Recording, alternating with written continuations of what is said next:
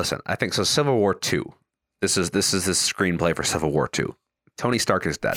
God damn it. And Spider-Man from all of the Spider-Verses swoop in and steal all of the Captain America shields that exist in the universes. Who's going to wield the Statue of Liberty one? Who's strong enough? Hulk.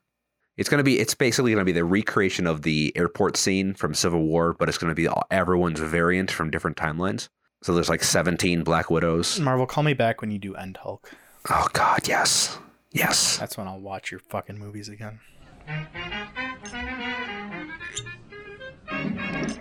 In my experience, conversations are best had with a glass of whiskey. Join me, Alan Kogan, as I engage in meaningful discussions while enjoying a glass of my favorite spirit. Welcome to the Kogan Conversation.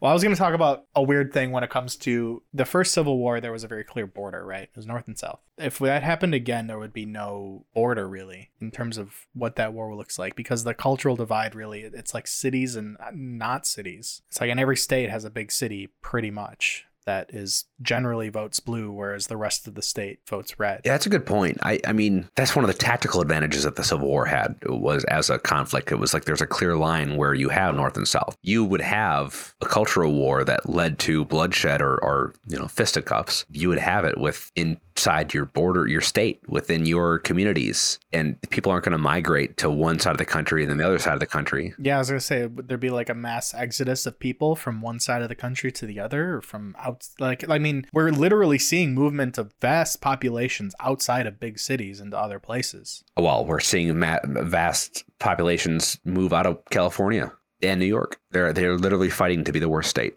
We kind of started the conversation with trying to define what would be a civil war. Like, how do you define that? Obviously, we have an idea of a civil war because of what we had in the 1860s.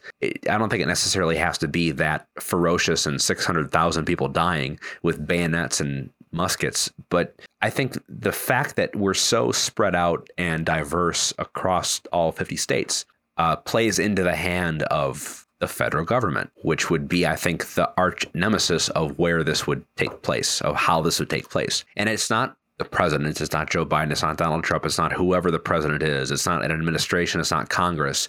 It's the government as a whole and their, I'm going to say, well-intentioned attempt at controlling issues.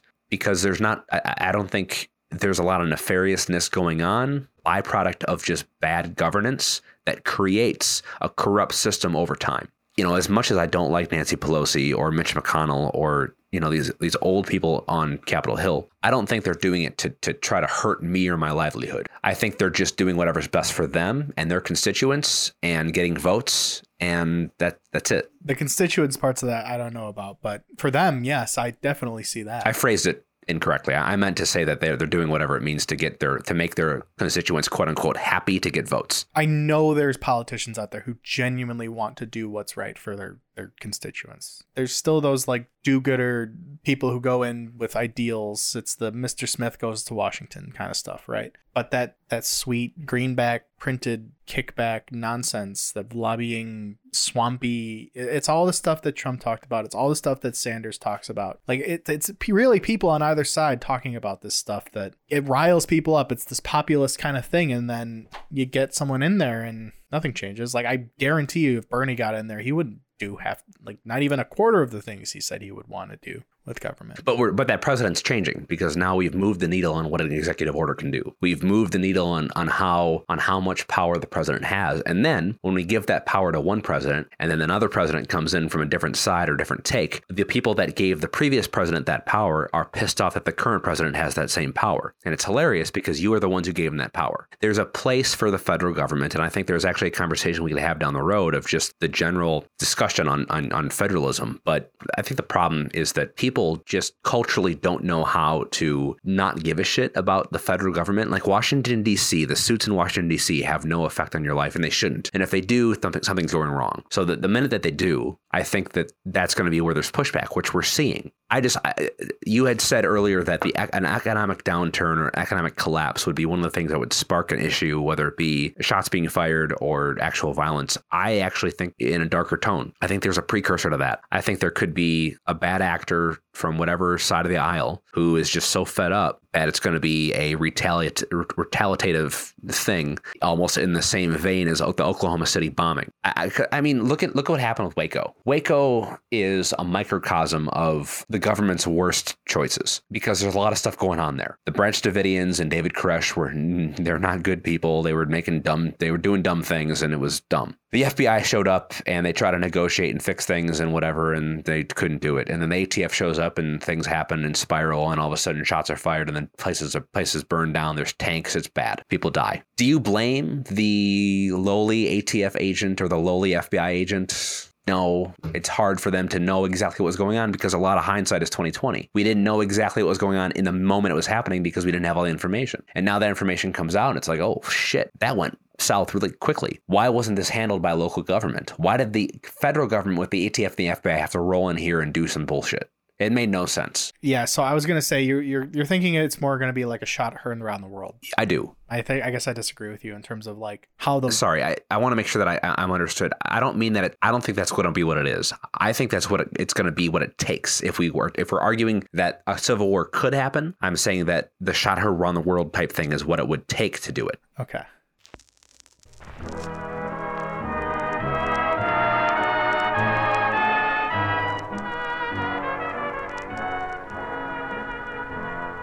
Every month, Grant and I will tackle an important topic while enjoying a glass of whiskey. If you don't agree with our opinions on these issues, that's great. We want to hear from you and hear your side of the story. Our goal is to understand different perspectives and engage in conversations that matter without regressing to the same division that exists in our hyper-partisan politics. We can and must do better in finding common ground. Discussions breed solutions. The Kogan Conversation is a podcast that welcomes respectful discourse, paired with a glass of whiskey, of course. If you'd like to offer your take on an upcoming episode or join us for a glass of whiskey, please reach out to us on social media or head over to our website and send us a message.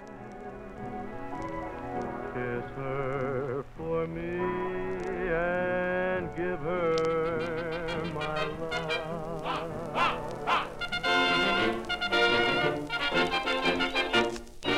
Wouldn't it be nice to know what topics are coming up and when an episode is releasing from the Kogan Conversation? Subscribing to our podcast on YouTube, Apple Podcasts, following us on Spotify, and of course following us on social media helps immensely. You can also head over to our website and sign up for our email list so you never miss out on any episodes or information. Cheers! That's a different, even like a one step up in terms of the, like, and that's not an argument, it's like a discussion. Like, could another civil war happen? I'm more in like the how will it happen when it does happen? And if it will happen, are we already in it if we're 100 years from now looking back? I think it's going to happen, and I don't think it's going to take that. I don't know. So I guess my argument, if we were talking before, like, which side are you going to be on? Do you want to be on the side who's the weird wokey left leaning, or you want to be on the insane militia-esque right wing, got all the guns and are trained on how to use them? But let's look at that, like, because what if I was saying before about this like top down kind of like government versus like anarchistic anti-government movement, like resistance. What is government really? It's people we've democratized. Who gets to use the guns? Basically, it's a form of coercion. They have the guns. They have the power. They have the hammer, as it were. And that's what police are. It's like they're going to enforce the laws that were like theoretically designed to be instituted by the society at large, people at large, who were going to say, all right, we have the right to bear arms, maybe, possibly. But no, it's more like police have their own power. They're going to enforce the arm of the government, and they're like the democratized violence. If someone's out of line, someone's going to go on a shooting spree, someone's going to rape a bunch of people, we can send the people we've determined are trained and the proper people to use the guns to stop those people. It's not a free for all. It's not the Wild West. Not everyone's carrying a 6-shooter around. We tried that and it's not good. We don't want that. But now we're at the point where there's the police in the cities who are going to enforce, or if you send the National Guard somewhere to quell some kind of riot, it's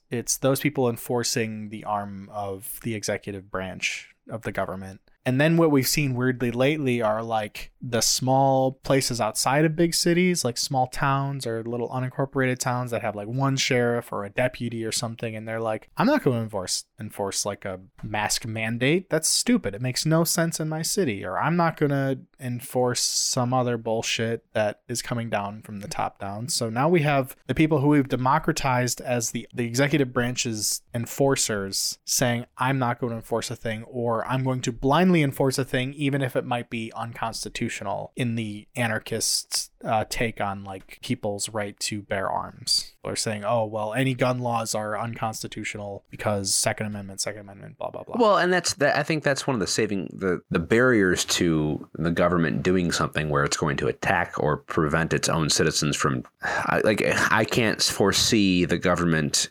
ordering the military to fire upon its citizens unless there was the most extreme case. Because okay, let me take it back. I can see the government doing that. I don't see the people who are receiving those orders, whether it be law enforcement or National Guard or military at large, abiding by that order. Because at the end of the day, they're just people that live in the community that also have their own opinions and et cetera. And they are the defenders, sworn oath of the Constitution of the United States. I guess I trust them more than the people giving those orders. I don't know, because we're talking about extremes, right? We're obviously, we don't have an example that has happened in the recent history where we can say that, look, this has happened in modern history. This is what a civil war looked like. Yeah, and I guess to say, yeah, the Civil War, yeah, there's no example in terms of our country, but in terms of like police power or military power following a horrible, unjust order, we're seeing that all over the place right now. You don't even look no further than places like Austria or Australia, and before that, China or Russia or North Korea, or if you look back, even and we were talking about World War II, like where were the Nazis at? All it took was, and I think this was a part of the reason why we wanted to talk about this, because we talked about Dr. Robert Malone, and he brought up this, what became kind of viral in terms of like people outside of the left mainstream side of Twitter, mass formation psychosis, where all it takes to control a population or get people to do what they otherwise on any other day would say, I would never get to that point where I would follow that order, is basically what we were talking about. You silo people enough, you get them to have their own version of what's real and what isn't. And the other side, there's an irreconcilable like version of reality. And all it takes is to say, all right, well, they are this or other, or just not the same as you. And next step, you're putting them in camps, you're arresting them, you're firing them from their jobs, you're doing all these things that we 2 years ago, I would have been like, never would have thought I could have witnessed what it looked like to see totalitarian steps being taken on our own population. And we're there now. And yeah, I think you're right, where depending on the place, outside of a big city, I don't see, like, maybe our own military is made up of a different group of people where they might be a little more skeptical about the government's doing. People like you, people like me, but there's also plenty of people out there it's like a proven psychological effect where they can get into a place where they're going to follow an order regardless of what it is, because it's coming from a position where they're saying, oh, this is what's right. This is what we've determined is the right course to get us to safety or health or anything. The reason why I'm going to push back on that is because culturally we're so different. Our forces, as disciplined as they are still, for the most part, at will. You sign a contract, you serve your time, and then you can get out, and you're not beholden to anything. And while you're in, you have a lot of freedom compared to other nations' militaries, where like China and North Korea. I mean, you can't say anything. I mean, not to get into military organization, but there's a big difference, I think, between our cultures in that we value freedom. We know what's right. We know what's our American principles. We know what our American principles are. And one of the main reasons why we don't do orders or don't do things that are bad is because there's not that threat above us of like, you will be killed if you don't follow this order, and your family will be killed if you don't follow this order. That was a threat that was coming down from the top hierarchy of the Nazi regime, is that if these lowly privates in the Nazi military didn't carry out orders or didn't carry out these things that were happening in local towns, well, you better not let anyone find out who your family is, because we'll kill them and we'll kill you too. That doesn't happen in American military, at least. Yeah, no, I know exactly what you're saying. I guess my next question to follow up would be, how much of a far cry is that you will be shot if you don't follow this order? How much of a far cry is that from we're going to dishonorably discharge you if you don't get this mandatory medical procedure on you. Well, so there's laws on the books that say you're not required to follow. Not only are you not required to follow an unethical law or order, you're also required to not follow it and then report it.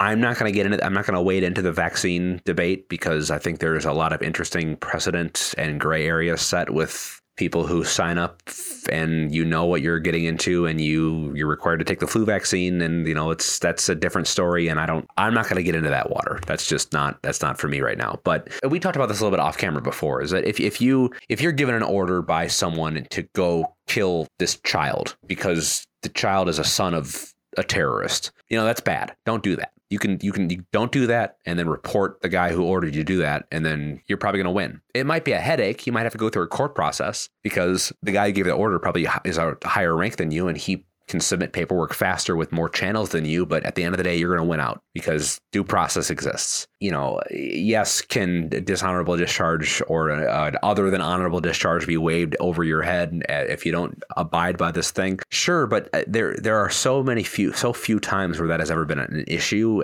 writ large of the military in America that it just doesn't happen. I mean, I guess you could make the argument, like, what if the entire force said no to the government when we decided to invade Iraq and Afghanistan? And what if the entire force was just like, nah, Mr. President, it doesn't really make sense. We don't feel right about this.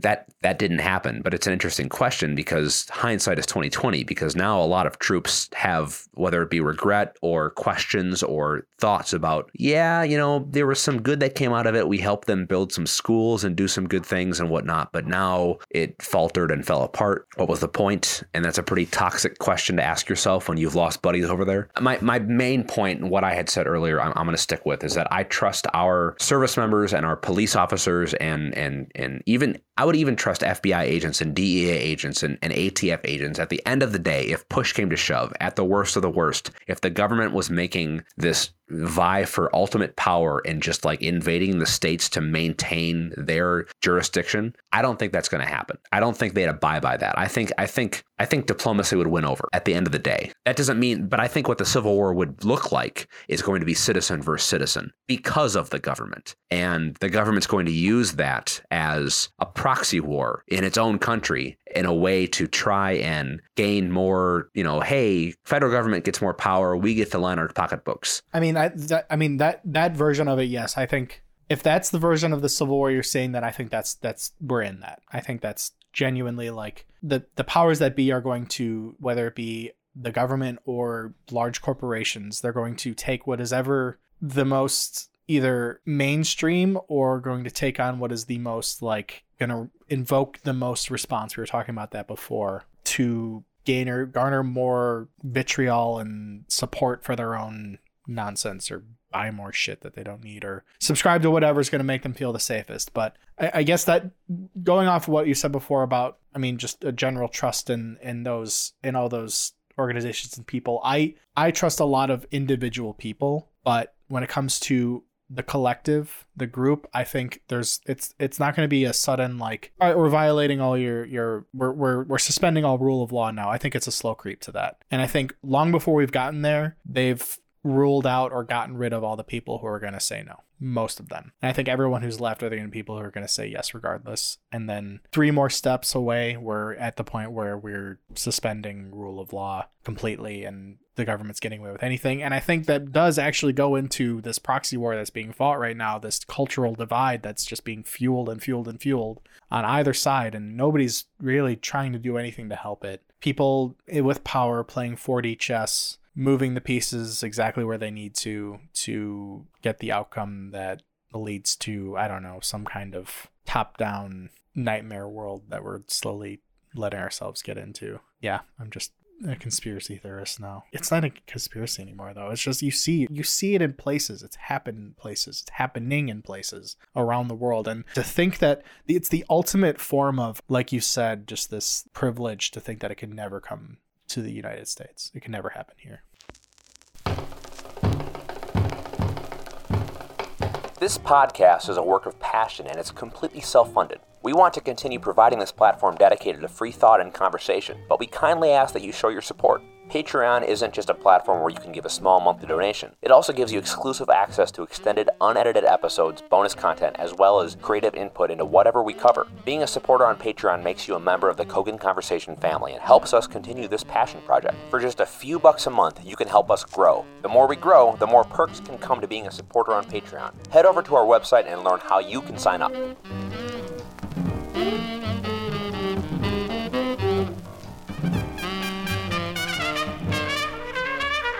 Hello, listeners. Thank you so much for listening to this penultimate episode of our biggest conversation yet. There's a lot going on in the world right now, and with Alan coming back from training in a short while to take back his usual intro and outro duties, I personally wanted to take this moment and express my gratitude for all of you who listen and care. You keep this show going and help remind me that there is more than just a series of screens and editing timelines that make up whatever ether these conversations get broadcasted to. Stay tuned for the fourth and final episode of this topic on March 28th, and watch out for a fresh crop of topics coming your way from myself and Alan in April and beyond.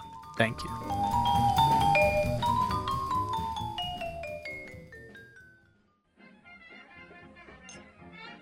I'm Alan. And I'm Grant. Thank you for listening to the Kogan Conversation. This podcast is about engaging with different perspectives, values, and ideas. We want to learn how to progress conversations on important topics without assuming the worst in each other.